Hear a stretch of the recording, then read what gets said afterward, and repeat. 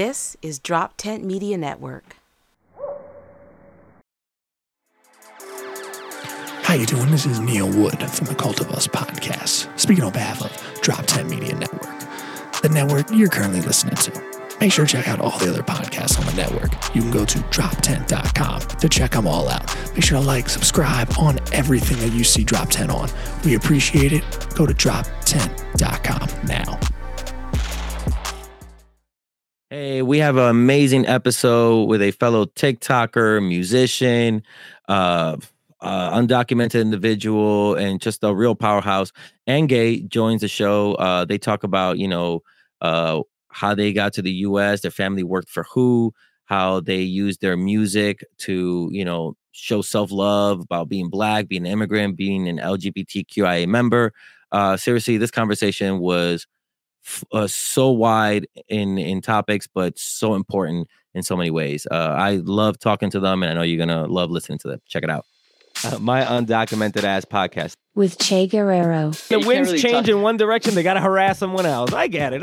Like, people don't realize how just one little access can literally change a whole family's life. Angue, right? I'm saying that right. Angue. I'm sorry, I'm terrible with names. Fellow TikToker, love your stuff, love your work. So it was just a pleasure for you to reach out and be like, hey, I'd love to do your podcast about the undocumented experience. Because I didn't know you had the same situation going on. That's the thing about us, man. We're workers. We're trying to make the best out of a bad situation, and also we have to live in the shadows. So every time I see you, I was like, look at this musician living their best life. Pardon me, living their best life. So I was just like, okay, but thank you for reaching out. Thank you for having me. I'm honestly shocked that you would ask me to be on your show. I love what you do. I think the first video of yours I actually saw was you calling out or denouncing some white supremacist. I was like, yeah, this is the type of content I would like to see on TikTok. So I followed. Yeah. But yeah, no, I love your work. It's great. Thank you. And it's always nice to meet people on this level, because the personalities that we give off on TikTok is always a little different. People are you're so angry. I'm like, actually, I'm a comedian. I'm actually a really happy dude. It's just I hate dumb white people. What do you want me to say? You know what I mean? Exactly. Yeah, it definitely is. Just like you, a lot of people perceive me to be this angry, Black woman stereotype, but then they meet me in person and I'm completely different. So it is very nice to meet you kind of outside of that realm as well. Yeah, it's nice to meet you as well, outside of that realm. I got a lot of stuff, because I've stitched your videos when people have really come at you for just the color of your skin, and you've responded in ways that I'm just like, thank you for, because before TikTok, we didn't have the voice to stand up, we didn't have the space to stand up for ourselves when people say that, so we kind of just have to feel like we're just yelling to the ether or whatever. So now it's a little more hey, I get to engage with the person who's saying this, so it's a lot more powerful. But tell me a little bit. I always like to go how did it happen? What's your story? Where are you from? Why'd your family come here? We can start with that trauma. We can share that trauma to begin with. Sure. So funny story. My parents were employed by the World Health Organization. So I spent a little bit of time traveling the world. That's how I ended up in the United States. So I've lived all over the African continent, all over Europe. Oh. And I moved here in 2014. My dad got transferred to the Pan American Health Organization. So, family is well off. It's not like the typical story of immigrating because of war or seeking asylum. But I fell into the situation I'm in because I stopped going to school. So I fell out of status for personal reasons, mental health and whatnot. And so I've been out of status since 2020. Whoa. And so I've had to kind of figure out, the ropes of okay, I'm an adult now. How do I make my own money? Okay. Under the table jobs. I'm still kind of learning what all of that entails, but it's really difficult for people. I've gotten acquainted with other undocumented people such as myself, and I can safely say that I am in a better position because I acknowledge my privilege still living with my parents who do have their documentation. So I'm kind of just in a very special situation, for lack of a better term. Yeah. I mean, that's the thing that we always have to really tell people, a lot of us live in mixed status households, like our parents may have something or they may not. And then, we have one brother that was born here, so they think they're better than everyone else. So you have that mixed status situation, you know what I mean? Yeah. Where, so damn, but that's crazy. So your parents, they were able to get status through their work? Yes. So they are on visas. So we all moved here with G4 visas through the Pan American Health Organization. And then after my dad left PAHO, he retired.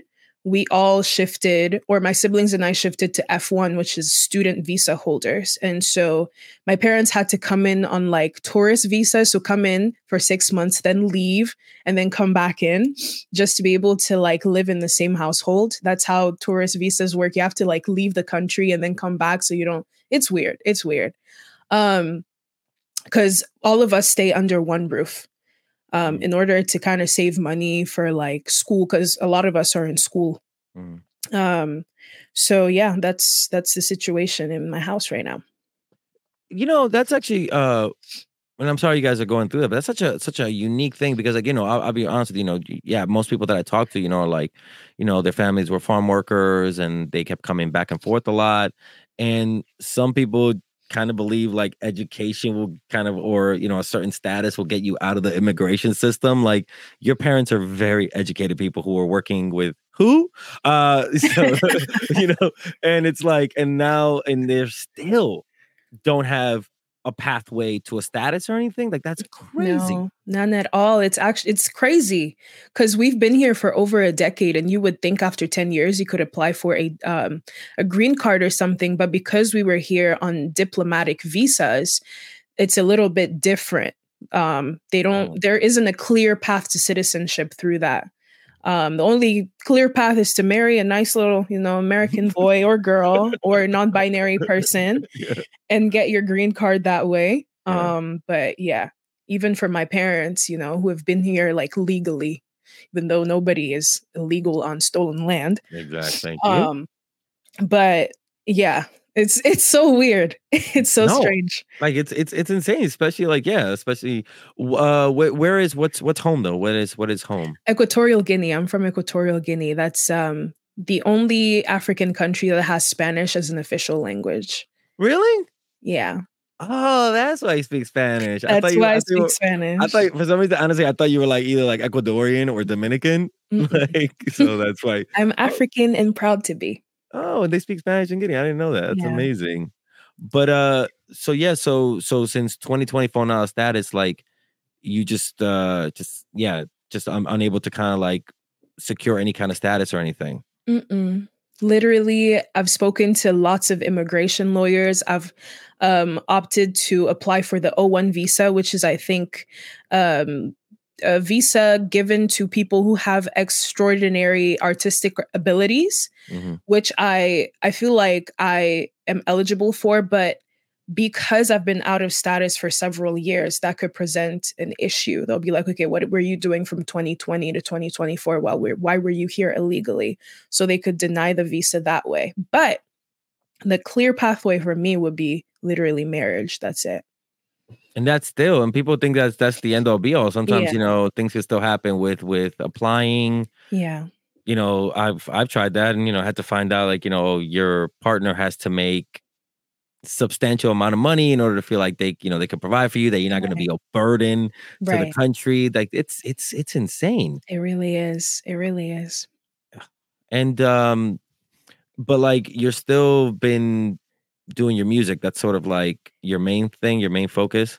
It was until I started taking social media seriously. So I am an influencer. I hate that word, but I'm an influencer now. So yeah, that's what's been my bread and butter for the past couple of months. That is sort of like the good and the bad about what we do. It's like, like with an ITIN number, I can be a content creator as well.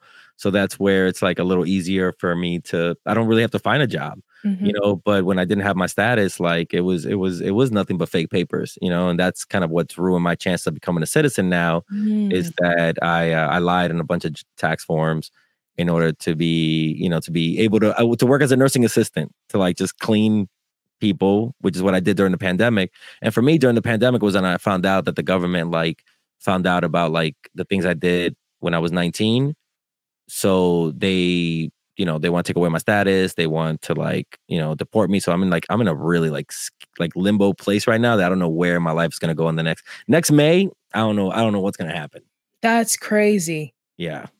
Yeah. And I mean, you know how it is. Like it's legit. You go to lawyers, and sometimes they just don't have an answer for you. They're just like, you know, you got to get married. I'm like, I already did that. Like, you know, or what I did, there's no like waiver for it, you know, so there's no way to dismiss that. So it's just like you make one mistake and that's it. Like for you, like, you know, you were taking care of your health and you decided to like, you know, stop schooling, but you've already like your parents again were professionals. You've came here with a, you know, a tourist visa. You came here with the the student visa. None of that matters to them. Yeah, it really doesn't. And I've been finding or looking for ways to kind of justify my absence from school and just like justify why I've been out of status. And nothing really would, you know, make sense to those people Yeah. at all, which is sad. But yeah, it's just the rules here, I guess you have to abide by. Yeah. Which is like kind of actually it's funny, this episode will drop after the one that's going to drop this week. But I'm actually working with an organization right now to try and get Biden to give work permits to 11 million undocumented people so they can work, you know, so they don't have to be in this limbo situation. So this is like another like, are you, because this is going to be in front of the White House on November 14th. If you're around, you know, November 14th, like come join the march, because work permits for all is the only thing right now that's even like giving some people hope. In DC? Yeah, in DC on November Yeah, 14th. I live in the DMV, so I will be there. Yeah. So what day of the week is that? I'm so sorry to interrupt. No, hey, no, please. We're talking about this. This is great. This is going to be on the 14th of November. Tuesday. Yeah. But the good thing is, like, you know, if you're hearing this episode after the rally happens and everything, this is going to be an ongoing campaign. There's going to be an ongoing thing until Biden's out of office to try and get him to keep his promise to give, you know, undocumented people a pathway to something. At this point, we're not even really like, man, you can't do citizenship. How about work permits? You know what I mean? Like we got to settle for something. So that's what we're gonna do. We're asking for work permits. Okay, that's good. I what is the name of this organization? It's called the Resurrection Project. They're the ones, yeah, they're the ones leading the cause and everything. And I'll put you in touch with them. You know, since you're also a content creator and you can get the word out. And Absolutely. you know, if you're there, we can make a few videos together to really push this out. And even after, like I said, even after the 14th, this is going to be an ongoing campaign, because we know we're going to show up the 14th in front of the White House, but we know Biden isn't going to be like, oh, let's do this today. You know, he's going to be like, I'll get to it later, Jack. Yeah, it's going to take some substantial effort to really get him to act on that. But it's a great initiative. Thank you for letting me know about it. I will definitely be there. I live in Maryland. It's about 30 minutes from DC. So absolutely. Perfect. That's where we'll meet up and we'll get this movement going, because like, yeah, like we just want to work, man. We just want to like, you know, and you see all the stuff that's getting in your way. Like you can't even leave. You can't leave the country. I can't at all. And it impedes so much on what I do for a living, the social media work and the music. Like I had, you know, an amazing opportunity through TikTok to just like blow up in different countries in Latin America. And I would like to go perform for my supporters, but I'm unable to do that because I can't leave the country. I can go, but then I can't re-enter.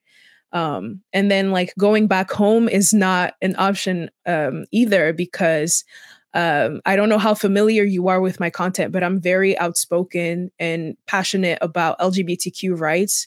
And I come from a very homophobic country. And during Pride Month, I again expressed my love and support to the community that I'm also a part of, and vice president said some things about me. The vice president? Yeah, on Twitter. What did they say?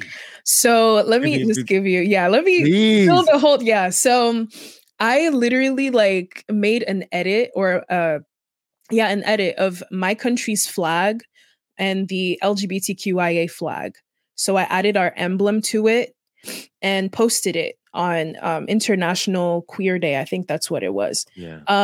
And my caption read, to all of the Equatorial Guinean LGBTQ people living in Equatorial Guinea, I know how difficult it is living in a place like that. I see, just the tip of the iceberg of things people say about us online. And I can't imagine living through that in person. So, just a supportive post, and it went mega viral back home. I was getting death threats. I was getting just like all the hate you could ever imagine.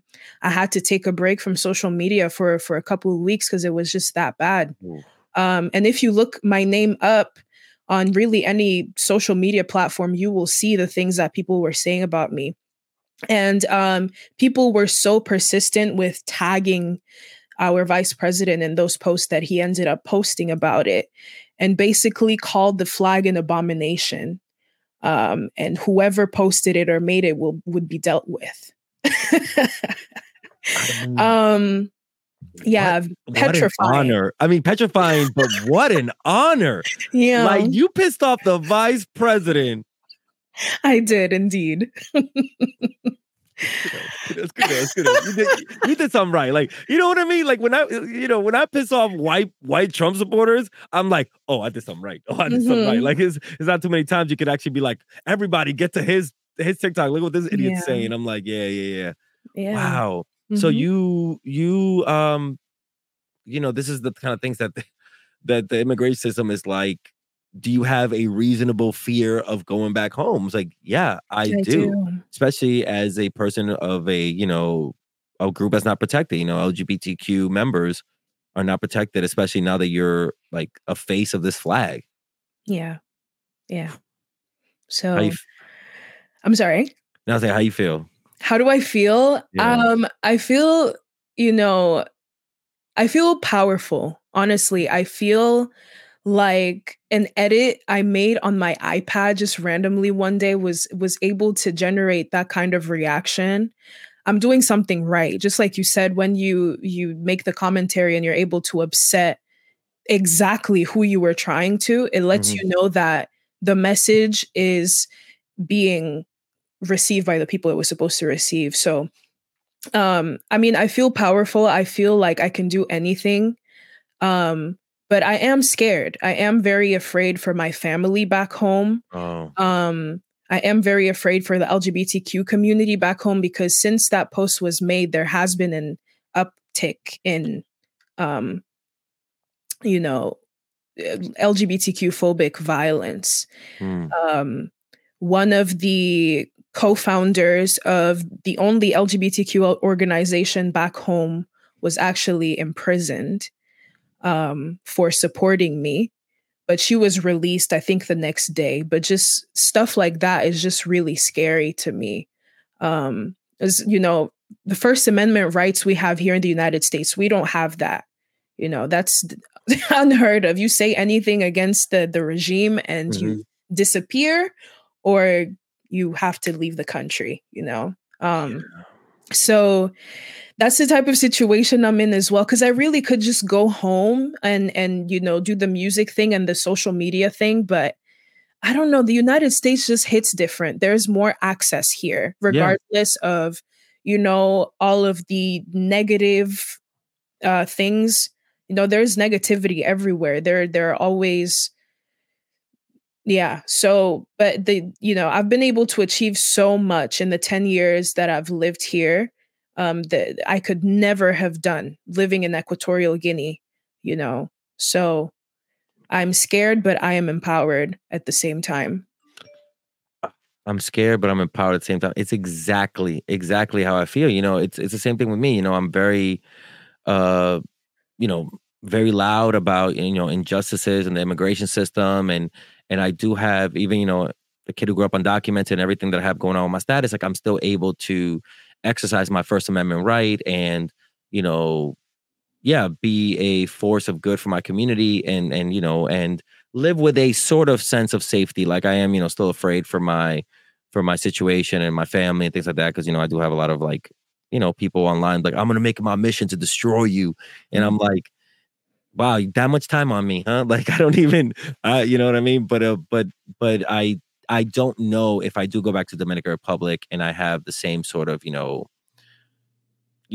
attitude if it's gonna, you know, be even worse for my safety because like, you know, I know right now in Dominican Republic, you know, there's always been a lot of hatred towards Haitians, but there's more like, let's close off the border. Let's take away Haitian citizenship. Let's, let's take control of the river that Haiti uses Haiti's actually trying to fully have control of the river that flows through both countries, you know, as a way to ensure their own crop survives and stuff. So there's like all this hatred towards Haitians. And I don't know if I was back home, I would not be quiet about it. I'd be very anti my own people and be like, what you guys doing is disgusting. You know, we're two nations on this tiny island, you know, so also there could be, I wouldn't have the same privileges as I do here. But at the same time, you know, like this country's keeping me and my family undocumented in various statuses. And, you know, and so it's such a duality of being here as an immigrant. It really is. And it's kind of like you have to pick the lesser of two evils in a sense. It's like, what makes more sense in the moment? Does it make more sense for me to live in a country where I can't work or live somewhere? I don't know. I feel like it's just as bad in both places, honestly. But wow. So I didn't know you were Dominican. Yeah. I'm sorry. No, what do you mean? We got a lot of flag. We got a lot of flag for us. I'm like, I'm so sorry. I know, but I hate those generalizations. I don't like them. I forget what comedian it was that went viral for saying, me no black, me Dominican or something like that. Like, I think it might have been my buddy Nico White. He had a joke about he's like I'm no black, I'm Dominican, I speak Spanish. Spanish is a language, Papi. It's not it's Nico White. He's a friend of mine. Okay, no, it was him who popularized that, and it just became its whole own thing. But no, I don't like those generalizations at all, because like not like one group of people does not represent an entire like ethnicity, an entire nationality. So I appreciate that. Thank you. No, it is true. Like, you know, we're not a monolith. We're not all like, you know, the same. That's why, like, I personally hate it when people are these days like so openly hostile towards Venezuelans. You know what I mean? Like, you know, they see people sleep in the streets of New York and they're like, oh, these Venezuelans don't want to work. These Venezuelans don't want to. And you're like, you guys are getting like 5 or 6 stories from 300 people online, you know, that are being, you know, 5 or 6 people are like, man, this country, everything's expensive. You know, fuck this place. And then everybody online uses that clip of that one Venezuelan guy. Be like, look at this ungrateful motherfucker. And you're like, guy's just voicing his opinion. Like he doesn't speak for all Venezuelan people here in the US trying to work. Right, exactly. And I also feel like people just don't know what the socio-political climate is like in Venezuela as well. They just speak from a place of ignorance. I wish people would open Google or Bing or something and look stuff up before they type whatever they have to type. But common sense is not common nowadays. Especially if you grow. I mean, I grew up in the public school system in the US. So I mean, you might be a little luckier growing up in like, you know, other school systems and learning a little bit more about the US, because over here it's very much like you don't learn growing up that the US did anything wrong in other countries. You know what I mean? You learn about the Revolutionary War, Civil War a little bit, you know what I mean? World War II, MLK, Obama, today. You know what I mean? Like that's all you learn. You don't learn about what happened anywhere in between that, or how the US was destabilizing countries, how they have 800 bases around the world as basically to maintain their global superpower. Like you don't hear about none of that growing up. So that's why most people just think like, oh, Latin America is in disarray because they don't know how to govern. It's like, no, man, it's your government destabilized all these places. And this is the effects of years of military intervention, climate change, everything. People, especially US citizens, like this is like white U.S. citizens take it so much like, you're jealous of us. You just want to come here and have what we have. And I'm like, that is the most narcissistic answer to global issues is you're jealous of us. Mm-hmm. Yeah. I mean, hey, they have their reasoning. They feel like, well, you guys come here for a reason. Yes, because your country disenfranchised ours, and now Yeah. all of the resources are here. So where am I going to go? To where the resources and the opportunities are. Yeah. And it happens in really any Western country. Like I've heard the same narrative in Spain. I've heard the same narrative in Switzerland, where I used to live as well. And it's like, yeah. Like, why are there so many Black people in Paris? Because France is stealing Congolese, Gabonese, Cameroonian resources. So Cameroonians, Gabonese people, Congolese people have to go up there to, eat a little bit of the pie that was stolen literally from them. Free Congo, by the way. Yeah, free Congo, by the way. I just made a small little update about what's going on there and, got to keep up on it. But yeah, no, it's, millions of people are displaced and killed all for lithium. And, you don't hear about any of that. You're only hearing about everybody hyper-focused on one conflict and because when it's, it's Black bodies, the media is quiet.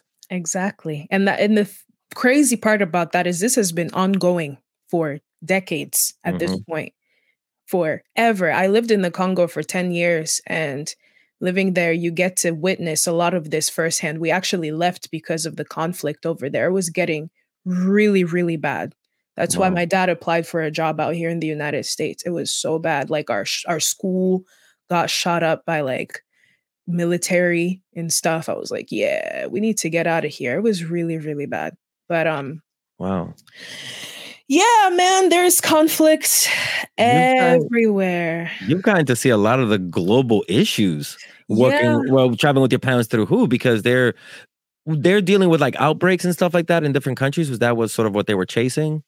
What do you mean by outbreaks? Like, World Health Organization. So what was their exact roles? Like, were they working with any kind of like, because when I think of World Health Organization, I think of like, like a SARS outbreak or COVID outbreak or anything like that. That's kind of like, so they were just going to different countries sort of dealing with like outbreaks or anything like that? Yes and no. So my dad was stationed or based in Brazzaville, which is the regional office for Africa.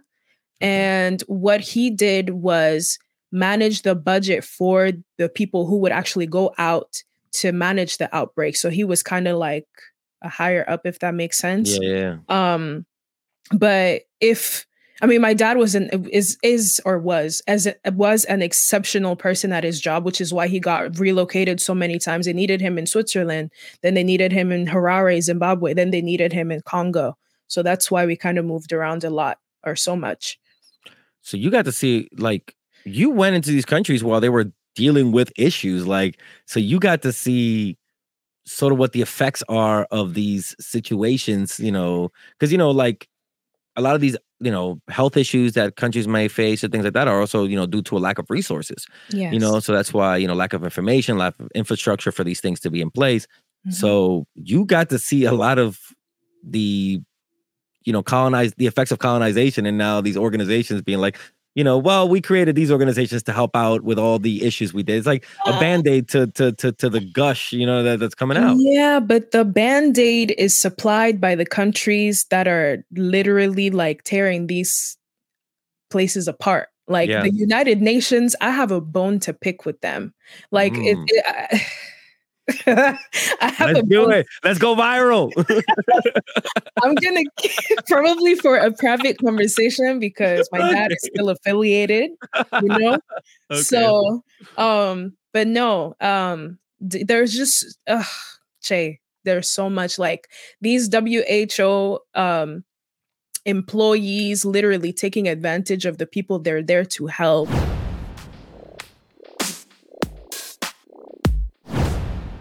And then, but so in the middle of all this traveling, all these different countries and everything, because I know you also like as a musician. So tell us a little bit about that in the song.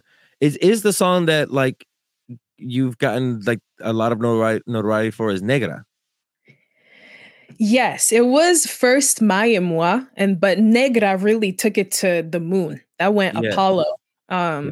Tell us a little bit But about both of those and like a little bit of your career. sure. So I started singing very early, around 6 years old. I come from a very musical family. My mom was a musician. Is actually kind of famous back home. Every time we go back, like people are like, "Oh my God, is that?" I love Oh. that. But yeah, so I started singing super early, writing songs. Diary entries turned into songs. I picked up a guitar. I would sing at like talent shows, but I never really took it seriously because my parents, African parents, were very adamant on me being academics driven and academics focused. You are going to be a lawyer or a doctor or an engineer. So that is the route I pretended to go. But then I met other musicians. Think in the 8th grade, that took me to my first like professional recording studio. So I recorded a song there. The rest is history. But I decided to take music seriously in 2019, actually, after a breakup. I was like, I am literally wallowing in like the worst depression ever. I need to do something with myself. Let me focus on something I've always been passionate about, my music. So within a year of that happening, I was able to open for Burna Boy. I went on Voice of America, like stuff like that happened. I was like, oh my God, you know, putting forth effort is actually, I'm actually seeing results. So let me just keep going. But I really didn't start getting any recognition until I started speaking in Spanish because people were so intrigued with like a Black girl singing in Spanish. Like, oh my God, like, okay. But then I dropped MUAP in 2020. It didn't make much noise internationally, but my countrymen loved it because I sing in Fang, which is my indigenous language. So that was doing a little bit of something in Equatorial Guinea. I got nominated for a national award for best Afrobeat song that year, I think 2020 or 2021. Wow. But it didn't really do much until I opened a TikTok account. And every single video I posted was about the song. I would do like transformation videos, transitions, dance videos, and stuff. And it started picking up along with receiving racist comments from my lovely Latin American brothers and sisters, calling me, comparing my skin tone literally to caca. Like, so I would respond, that would go viral. I would take advantage of the virality to then promote the song. And that's how I got the ball rolling on that. First song to reach, I think, 100,000 streams of mine. But then I received a comment that just said negra under a video that had literally nothing to do with anything. I was like, you know what? I'm going to respond to this in song. Well, because why not? So I wrote, ¿Qué problema tienes tú con mi color de piel? Sí, soy negra, pero sangro rojo también. And that thing blew up. I think it's at like 7 million views right now. So I was like, oh shit, I need to make this into an actual song. Yeah. So I did, filmed a really simple music video in my friend's like studio, low budget with my siblings and some of my good friends. And yeah, that song got me recognized all over like the place in predominantly Spanish speaking countries, like Colombia, Dominican Republic. And yeah, so that's where I'm at now. I've released songs since then, but they haven't really done much as much as I would like, because they have been about like my gender identity and the LGBTQ community. And I understand that the LGBTQ community is not widely accepted in Spanish speaking countries or just globally. And that's something I had to learn the hard way because like, and I feel like I'm rambling now, but like no, you're beautifully explaining your experience. I will correct somebody when they misgender me, and they will like go off on me. Like all you have to do is go to my comment section to see, and I'll like politely correct them, and they'll be like, well, I'm going to call you what you look like. You're a she. You look like a she. I'm going to call you a she. And I'm just like, okay. Damn. I'm like, all right, that's fine. I'm just not going to entertain that, or I'll do my best not to entertain that. But I've just seen that stuff pertaining to race and ethnicity tends to do really well on the TikTok platform. Yeah. And I haven't quite figured out why that is. I think maybe it might be because people are not too well versed on it, or it's just like controversial to talk about race.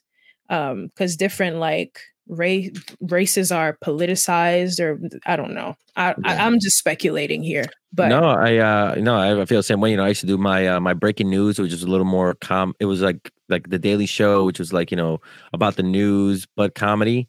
And the videos that would go the most viral was when I was like making fun of a white person's stupidity, you know, which was great, but it was just like it just became like a lot of work to like when I do comedy, my comedy is a little more like, you know, let's try to be a little more inclusive. Let's like with me with stand up, you know, when I make fun of white people in my act, it's more like you guys know you're silly, right? Like you guys know you're silly. You know what I mean? Like and I come up, people come off stage like coming up to me like when I perform in the Midwest, you know, they'd be like, "Hey man, you know, I really don't like undocumented people, but I like you." And I'm like, "All right, well, we're starting with one." You know what I mean? Like take that love you have for me and just imagine that we're all this kind and nice and we all just want to work hard and live a good life, you know? So I'm like a starting point. But on TikTok, it's like, yeah, unless you're like a baby eating a lemon for the first time, like that's the only joy that like TikTok will show you. And then the rest will just be like hatred and visceral, you know, like really nasty stuff. Which is like, I'm trying to like stay true to how I feel about things, but also still try and like leave an opening to be like, look, you guys are doing this, white people, but there is a chance for redemption. And the videos have not been doing that well. You know what I mean? Unless I'm like straight up venom, it's not gonna do well. yeah. But, you know, and it messes me up. It messes me up a little bit because like, you know, we're very nice people.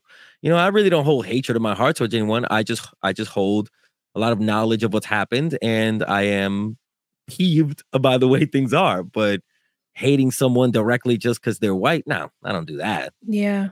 Do you feel like you have to keep pumping out that type of content in order to reach more people or get the views that you desire? You know, I stopped.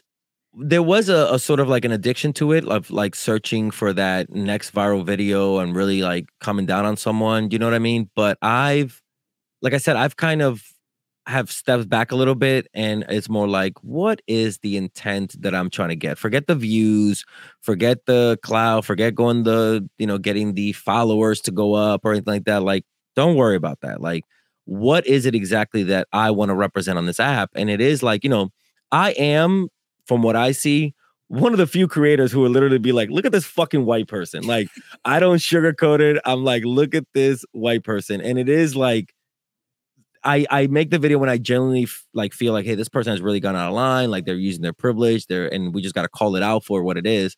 But that's why I'm trying to do more things like go to marches and give speeches and post those, do this podcast, try to humanize immigrant experience, put that up. You know, I am writing for the last month. I've been more inspired than ever to write stand-up comedy about, you know, my children who have autism and how scared I am of getting deported because, you know, they need me, you know, and they won't get the resources that they would in their country. So it's more like I'm trying to figure out more ways to bring a little bit of joy to what I do and a little bit of hope, you know, to be like, look, there's people out here doing rallies. There's people out here, you know, existing every day with this issue of their status. You know, we all just want to work. So yeah, the views have kind of gone down, but I like the mission a lot better, you know? Oh, good. I can definitely relate to that because at first I was like, you know what?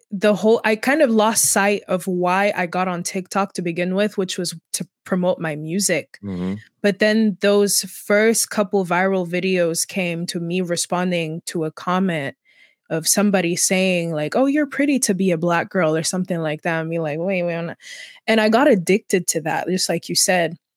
And I just saw myself over like the span of a year doing that over and over, just responding to negativity. And that's what my account became. And I felt like, whoa, what happened to the plot of the movie? Like, so then, like I tried to dial back a little bit, and like people didn't give a shit about like who I was. They just wanted to see me angry, because like that's what they followed me for. That's the only really content of mine that the TikTok algorithm will show them, because that's the only type of content they interact with. So I had to like take a break, first of all, decide, okay, what is my goal? Like, what am I trying to do? Just like you, I like the mission, of course, is to promote inclusivity and self-love for Black people, because I know how difficult it is to live in an inherently anti-Black world. It is so easy to fall into self-deprecation and self-hate. And I think the message I want to push through, even like songs like Negra, like beauty and confidence, you know, in Black women, and you know, just people of color, and also like just loving what, like radical self-love. Like, doesn't matter what you look like, doesn't matter where you come from. Yes, white people as well. But yeah, so I had to dial back and just like reformat everything I do. But yeah, the views being low definitely sucks. It sucks. Because like as an influencer, brands will pay you according to your views. And it's like, I feel like I'm missing out on mega bags. Yeah. But I mean, you know how it is as an artist. You're especially you're like me. You're a radical artist. So you know we are a lot harder to. Companies companies don't know what to do with us, or they're afraid to work with us because we're so polarizing, which sucks, because we're not polarizing. We're just unapologetically ourselves, but we're polarizing to the decision makers. Yeah, definitely. But I don't know if I can talk about this. I think by the time this is out, it would have happened. But I feel like it's definitely paying off, like the work I'm doing. You know, Zillow invited me to speak on like my experience as a Hispanic African person, just from the rants from TikTok. Yeah. So it's like, it's definitely paying off. It's just gonna, I feel like, take a little bit more time. Yeah. Than, you know, the person that's, you know, chasing the views and stuff like that. So no, it's very admirable what you're doing. I think I expressed this at the beginning. I'm a fan. I love your content. I think it's also really brave to like speak about this stuff openly, because it's like the reason why I never really did is because, oh my God, like, am I going to get deported? Is somebody going to go show this to like ICE or something? But I feel like sharing my story could help the next person, because I follow this artist called Manny Wells. I think he's a DACA recipient, and he makes Afrobeats music just like me. And he started being a little bit more open about his situation. And that really like empowered me in a way, even though we're in differing situations.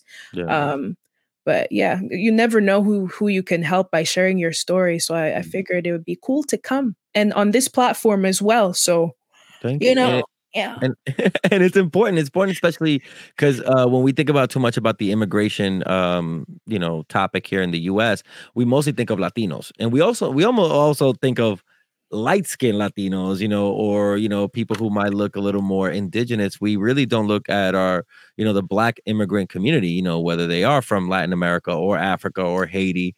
So seeing more, you know, Black immigrants really helps, because unfortunately, a lot of times, even in circles where I'm like, you know, talking about a march or rally, it's like, oh, we got people from Honduras, we got people from, you know, DR, we got people from Mexico. I'm like, you got people from, you know, the Congo, do you have people from Haiti? Do you have people, you know, we don't look at our Black brothers and sisters as immigrants, and they're facing double the oppression. They're immigrants, you know, and Black people, and forgotten, you know. So that's why seeing you And you reaching out to me, I was like, I'd be honored to have you on my podcast because you're a voice that even I myself on this podcast have not had the privilege of getting too many people talk about their issues who are like from Africa.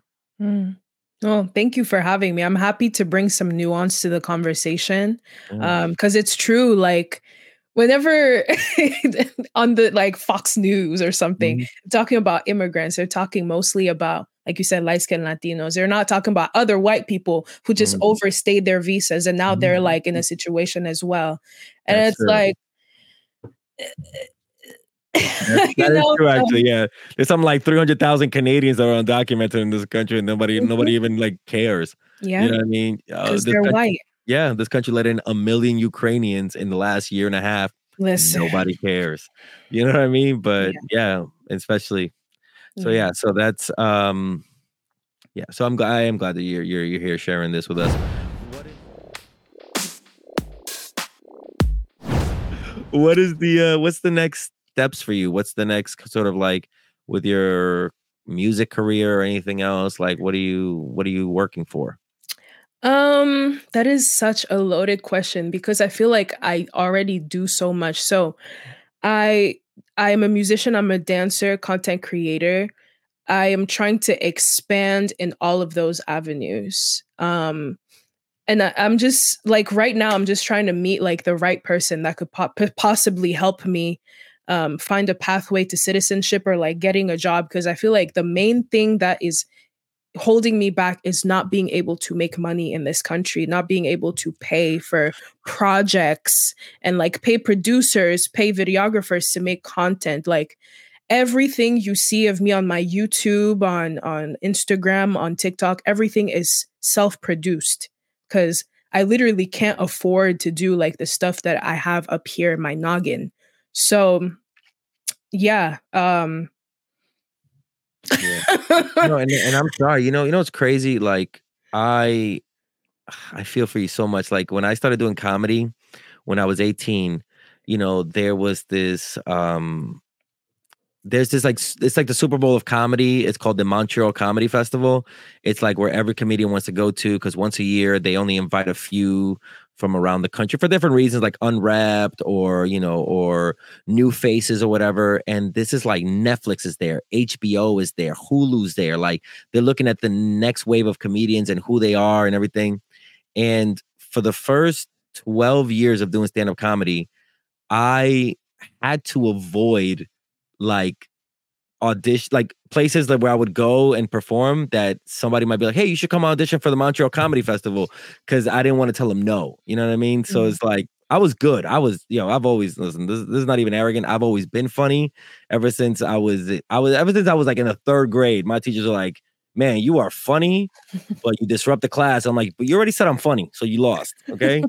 So that was something that like really hurt me for years, seeing all my friends like be able to go to Montreal and audition and see their careers move on. I started off with Pete Davidson, Michael Chase, Ashir Sameda, all these people who made it to Saturday Night Live, and I was one of their contemporaries, but they didn't know. I had to be in the shadows, so there are so many pictures like of online of all these people who became famous. And the only thing that stopped me was that I couldn't go for these auditions, leave the country, help my career go to the next level. And then when I was finally able to, I became vocal about the undocumented experience and became vocal about the racism and stand-up comedy. So then it became like so those years where I had everything going for me that could have got me to Montreal, couldn't go.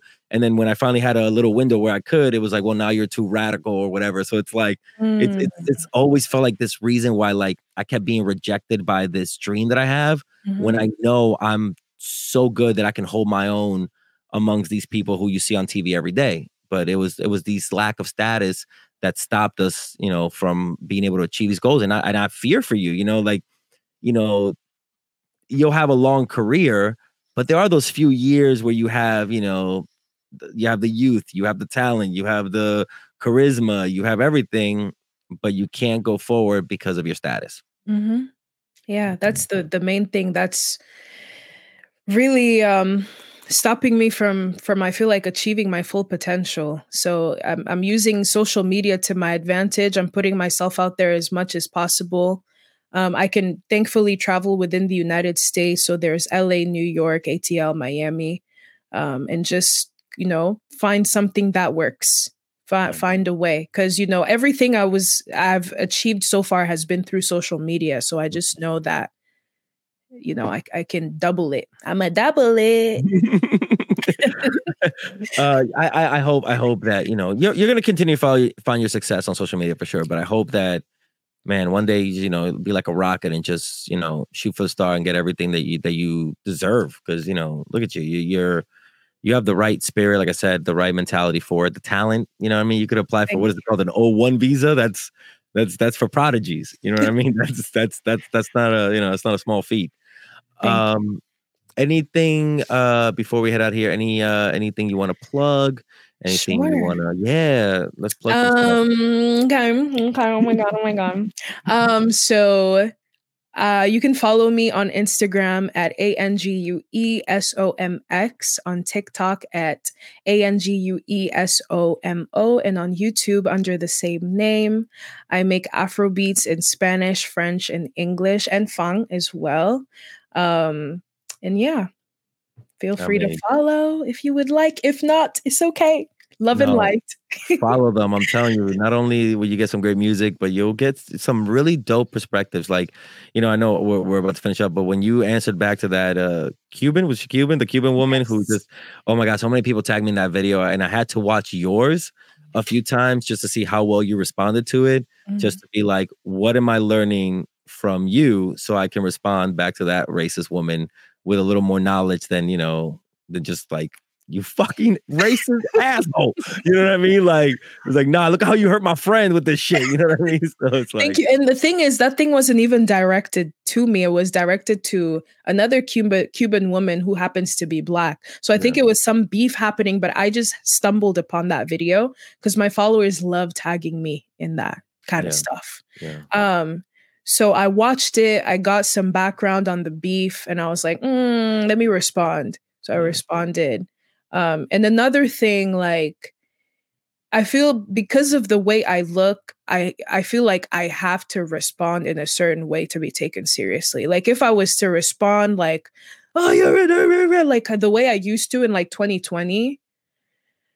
So I've just had to, like, I guess, tone police myself in order to, like, because then there's the whole music aspect of it too, where I guess you don't want to turn people off to you. Like, there's just like some diplomacy that you have to exhibit in situations like that.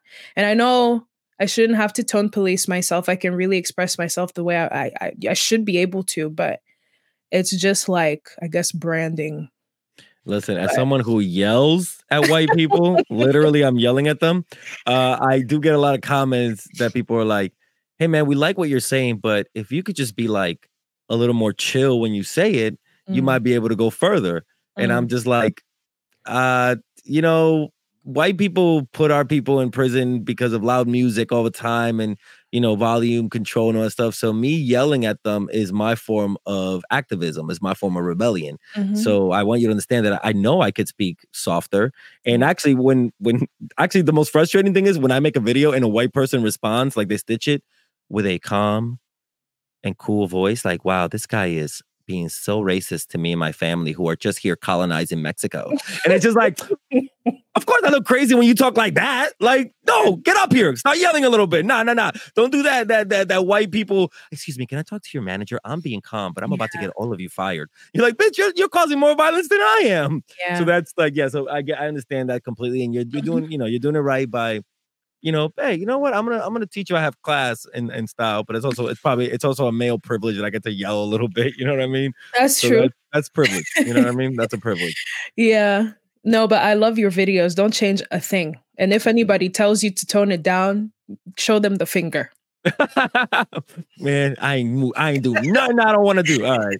Hey, thank you so much for doing this today. I hope to see you on November 14th at this rally. And we'll definitely stay in touch more. I would love to, keep up with your music and everything and promote you any way I can. Che, I appreciate that so much. Thank you for having me here. And yeah, definitely stay in touch. We are mutuals on TikTok. You can't escape me. So. No, same here. Take it easy. Bye. Bye. Like, subscribe, and comment at My Undocumented Ass Podcast on TikTok and YouTube. Hey, hold right there. Don't dare skip this. This is an important message. Me and my boy Albert Davis, we want to tell you about our podcast, Seriously Dad. Albert, why should they listen? Because it's the best podcast in the world. It's by two comedians who are dads. And you know what we're talking about? Being dads. It's called Seriously Dad. Check us out on social media at Seriously Dad Podcast. And anywhere you get your podcast, that's where we're at. We're funny. We got some great guests coming our way. We cover the topics you want to hear. Check us out. This has been a Drop Tent Media production.